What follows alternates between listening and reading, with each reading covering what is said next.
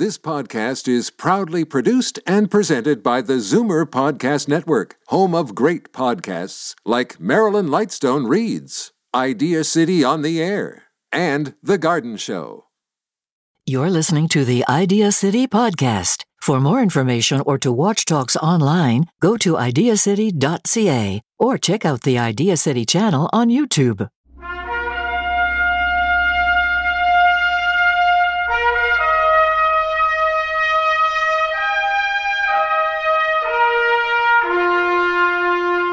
Hello, and welcome to Idea City on the Air. By the end of the next half hour, you'll be inspired and enlightened by the world's biggest ideas, innovations, and breakthroughs as you hear about them in talks from the planet's smartest people. Moses Neimer's 3-day annual Idea City conference in Toronto has been called Canada's premier meeting of the minds, and we're glad to have your mind with us. In this episode of Idea City on the Air, Don Tapscott speaks about blockchain. Now, let's join Moses as he introduces Don to the stage. So, blockchain. In theory, these new kinds of money, of which there are over 1,000. Did you know that already? The theory of these new kinds of money is that they are alternatives to an eventual competition for what's called fiat, or state money, which is so frequently debased by inept and or corrupt governments. My own view is that almost from the very beginning, Bitcoin, Ethereum, Phonium, and all of their kind have really, at the beginning, been a measure of all the hot and dirty money there is in the world, and there is a lot. So, this is Don Tapscott, probably the father of this discussion in Canada. Don, come out here.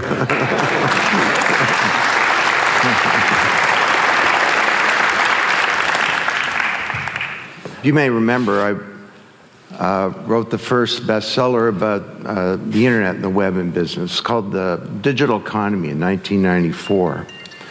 And 20 years later, I was asked by my publisher to write an anniversary edition. And I had to reflect on what had occurred over the last 2 decades and where we might be going. And I came to a number of conclusions. The first is that we are entering into a second era of the digital age. Machine learning, AI, technology that does things that it wasn't programmed to do because it's able to learn. Physical world is becoming smart and communicating, soon doing transactions. Autonomous vehicles, our energy grid will become distributed and look more like the internet. Technology in our bodies, virtual reality, all kinds of extraordinary developments. I also came to the conclusion that the foundational technology for all of this is the underlying technology of cryptocurrencies and blockchain. And that this does represent the second era of the internet. And one of the reasons that this technology is very important is because it's a much more secure platform than what we have in our organizations today. Now, I came up with this great analogy to describe why it's so secure. But I'm kind of backing off a bit after John Oliver on late night TV did a whole show on the blockchain and had some fun with it. And because of the complicated process the network uses to verify records, it is very secure. Now, relax. I'm not going to get into what that process is or how it works, but I will share a really helpful, really dumb metaphor for why it is safe. The way I like to think of it is that a blockchain is a highly processed thing, sort of like a chicken McNugget. And if you wanted to hack it, it'd be like turning a chicken McNugget back into a chicken. Now, someday someone will be able to do that, but for now, it's going to be tough. Hold on. That is an absolutely horrible thought. So why is that reporter so happy about the idea? Because if anyone ever figures out how to turn a chicken McNugget back into a chicken, that chicken is going to be up. He's going to spend the rest of his life suffering from PTSD and writing haunting poetry about the experience. The things I saw, buck, buckaw. My body is whole, but what of my soul? My body...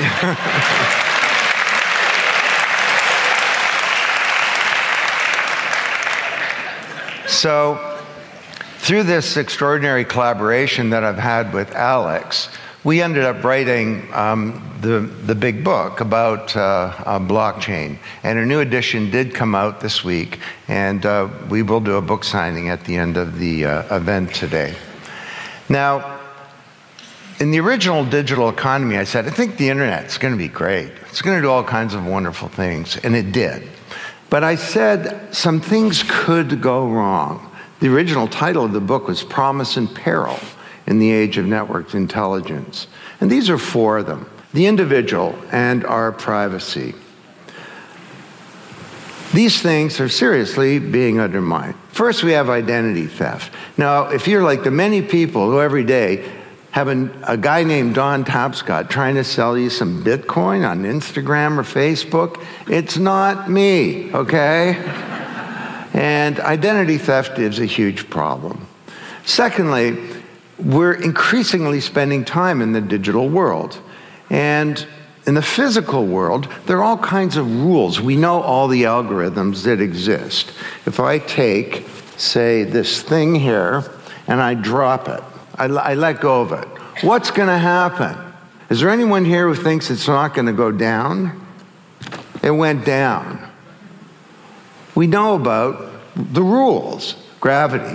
When I go onto Facebook and I post something, I have no idea what happens to it. I have no idea what happens to my information. Who does that thing go to? If I have a link going somewhere else, it doesn't seem to get as many likes. That's because Facebook has an algorithm that's saying we want to keep people onto Facebook. And the biggest problem has to do with our data. Data is the new asset class of the digital age. Probably the most important asset class ever. And we create this data. So there's the virtual you. And the virtual you knows more about you than you do, because you don't know what you bought a year ago, what you said a year ago, your exact location a year ago, what medication you had a year ago, what diagnosis you had, what you got on that test a year ago. You create all that data, but you don't get to keep it.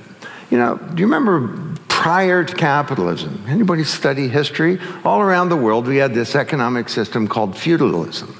You didn't have a job and work for money. You were tied to the land of a landlord. You did a lot of work. You grew vegetables or animals or something, and then you had to give it all away to the landlord, and you got to keep some cabbages. Okay?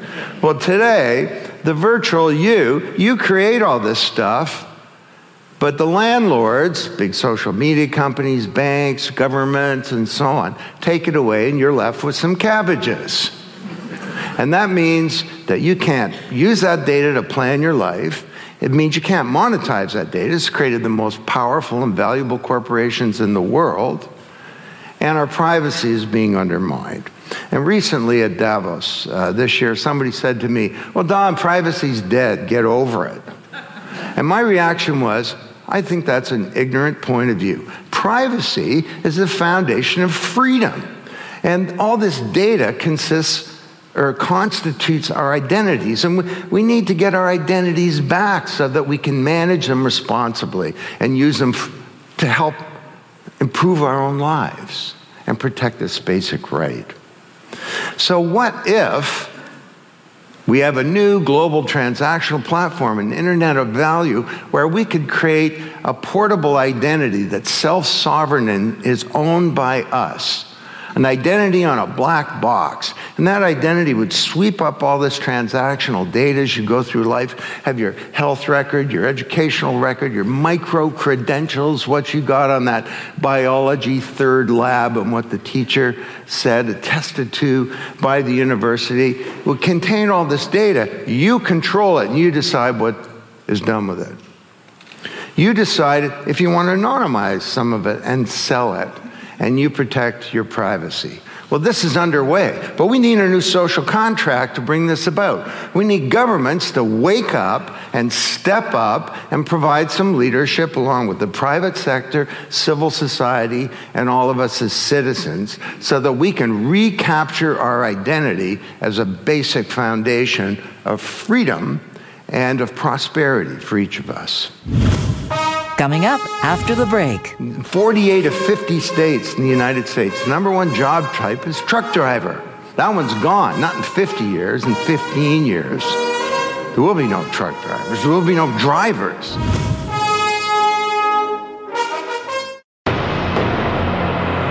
Welcome back to Idea City on the Air. You're listening to Don Tapscott talk about blockchain. Point number 2. Under the industrial age, all of us achieve prosperity through a job. We work for somebody, unlike feudalism where you were tied to the land. Well, the new digital age is going to wipe out all kinds of industries. So, coal miners, the reason that we have a rust belt across the U.S., which has been the foundation of all this populism and anger and all the rest, is not because of Mexicans or outsourcing or Canadians. It's because of technology. That's what did this. 48 of 50 states in the United States, the number one job type is truck driver. That one's gone, not in 50 years, in 15 years. There will be no truck drivers. There will be no drivers, period. The number one job type for women is cashier. Gone. But this is also knowledge work because computers can diagnose people better than doctors and analyze x-rays better than radiologists, and they can dispense pharmaceuticals better than druggists. So how are we going to solve this problem? Well, there's still lots to be done in society. The world is unsustainable, it's too conflicted, it's too unjust, it's too unequal, but we don't have market mechanisms to create jobs. We're going to need a new social contract. We're going to have to rethink the job. Of course, we're going to need a guaranteed basic income for people who are mentally ill or disabled and can't work. But the thing we really need is to guarantee a job for everybody. Now, they won't come necessarily through the private sector. We'll need new mechanisms. Public sector, civil society, philanthropy, and a really big one is entrepreneurship. That's going to require some thinking. Now, a second part of this problem is that the digital economy and its largesse has been captured by a small handful of powerful companies. They captured the new oil, data. And so we have an asymmetrical distribution of wealth. We have this crazy situation, it hasn't happened in a century or more, where the economy is growing, the middle class is shrinking, where we have wealth creation and declining prosperity. How are we going to solve that problem? Well, the way that we think we solve it today is through taxation. We redistribute wealth. Well, that's clearly not working. Perhaps we could use this technology to pre-distribute wealth. So we could change the way that wealth gets created in the first place by having a more democratic economy. There are 2 billion people who don't have access to financial services, but most of them have a supercomputer in their pocket. Using blockchain, we can bring those people instantly into the global economy. 70% of land titles in the world are not enforceable in the developed world. You're in Honduras, a dictator comes to power, he says, I know you got a piece of paper says you own your land, but the government computer says my friend owns your land. Well, you put the land titles on a blockchain, no dictator or a corrupt official in India can mess with that. Number 3, I said in the digital economy, I think the internet's going to bring us together because we'll all have access to the same information. I said it could go the other way. We could end up following our own point of view, and we could end up in these little self-reinforcing echo chambers where the purpose of information is not to inform us, but maybe it's to give us comfort for our preconceived ideas. How do we inform ourselves as a society when the old ways of doing that are collapsing? I guarantee a decade from now, your newspaper will not be something that gets delivered to your doorstep.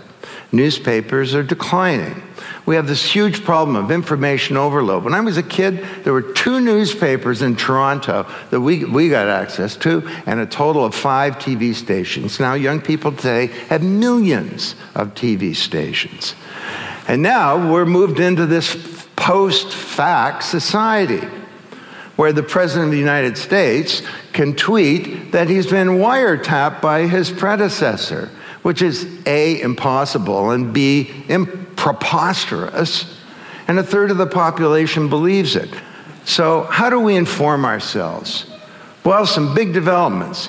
Blockchain and AI can come together to create a truth machine. So if someone posts, as I read recently on Facebook, had tens of millions of views, that Morgan Freeman thinks Hillary Clinton should be jailed. That's the way to go forward. I can go back and trace the provenance of that information and find out it comes from a notorious liar and faker of stories. We can mandate, why doesn't every kid in every school have to go through media literacy training every year to develop that? Why don't we have public support for a sovereign, independent news media? We need to strengthen public radio and these public institutions. And they don't have to be Pravda, they can be truly independent. We know how to do that these days. And everyone needs to develop their own personal responsibility. I know with our kids, we said, we want you to develop your BS detectors, because there's a lot of BS on the internet. You need to know how to think critically. The last point, is there anyone here who thinks the internet fundamentally changed government and democracy for the better? We paved the cow path in government, and as for democracy, Houston, we have a problem. Respect for government's at an all-time low, and the recent data on Donald Trump is not in yet, but I'm guessing this chart didn't go up. Now, legitimacy is the concept, according to Seymour Martin Lipson, that you may disagree with who's in power, but at least you think the institution is a good one. Well, democracy is not viewed very positively, and it's getting worse. Young people all around the world are not voting. There's some big problems here. One is that politicians are beholden to big money. 97% of Americans think there should be a background check on firearms, but Congress can't pass a law reflecting the will of the people. Government for the people, by the people, of the people. This is risible. So we need to move to a whole new paradigm in democracy. First wave was good. We created these representative institutions, but there was a weak public mandate. Citizens were inert. It was opaque, and politicians are beholden to big, powerful interests. Maybe we could use this technology to build a second wave where we could have transparency, a culture of public deliberation, active citizenship. And here's a crazy idea, representatives that are accountable to citizens. How could that happen? Well, e-voting is just the tip of the iceberg. It will never work unless you have blockchain, because nobody's going to vote on a computer unless you know the double spend problem has been fixed, that your vote's not going to be moved to somebody else or recounted. Blockchains enable transparency. Sunlight is the best disinfectant. Let's create a more transparent and open world. Thirdly, why can't you have a smart vote inside a smart contract that says, you're a politician, this vote only matters if you do what you said you would do. And if you don't do it, bad things are going to happen. Maybe you're not going to get paid money, maybe funds won't flow, maybe you're going to be impeached.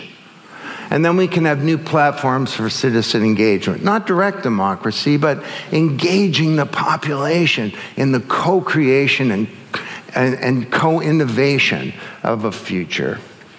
We need a new Bretton Woods. We shouldn't be smashing these precious institutions as is being done today. They were created after the Second World War to kind of prevent things like world wars again. And when it comes to, just an example, Korea and getting rid of nuclear weapons, well, that would be great. But what we really need is some bigger thinking. We need a new Marshall Plan like we did after the Second World War to rebuild North Korea and bring it into the global economy. No country can succeed in a world that's failing, and our world is full of difficulties. So these are 4 themes of about a dozen that we're studying in the Blockchain Research Institute. We had an old contract. Well, individuals have freedom. You get prosperity through a job. We have the free press that you can trust, and Walter Cronkite tells the truth. And governments are formed by and of the people. The digital age was at the center of cracking some of these very fundamental tenets of our social contract. We need to move towards a new social contract, and the stakes are very, very high. What is your role? Well, leadership for change, when you have a new paradigm, can come from anywhere. And you've self-selected as a group that's come here today. You care about this stuff.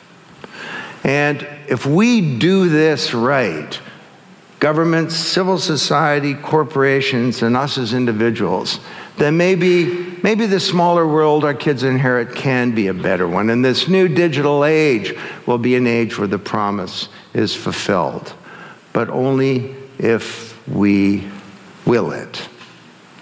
Thank you very much.